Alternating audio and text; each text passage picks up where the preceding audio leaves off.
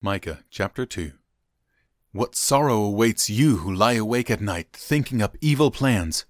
You rise at dawn and hurry to carry them out, simply because you have the power to do so. When you want a piece of land, you find a way to seize it. When you want someone's house, you take it by fraud and violence. You cheat a man of his property, stealing his family's inheritance.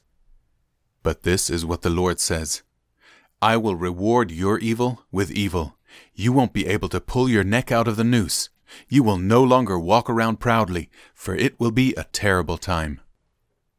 In that day your enemies will make fun of you by singing this song of despair about you. We are finished, completely ruined. God has confiscated our land, taking it from us. He has given our fields to those who betrayed us. Others will set your boundaries then, and the Lord's people will have no say in how the land is divided. Don't say such things, the people respond. Don't prophesy like that. Such disasters will never come our way.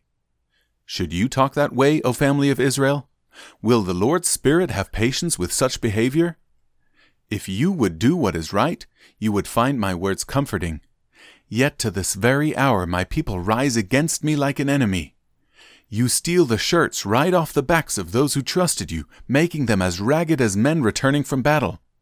You have evicted women from their pleasant homes and forever stripped their children of all that God would give them. Up! Be gone!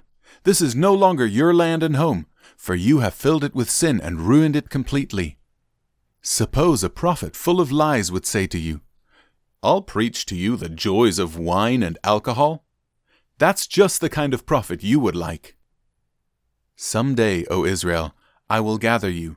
I will gather the remnant who are left. I will bring you together again like sheep in a pen, like a flock in its pasture. Yes, your land will again be filled with noisy crowds. Your leader will break out and lead you out of exile, out through the gates of the enemy cities, back to your own land.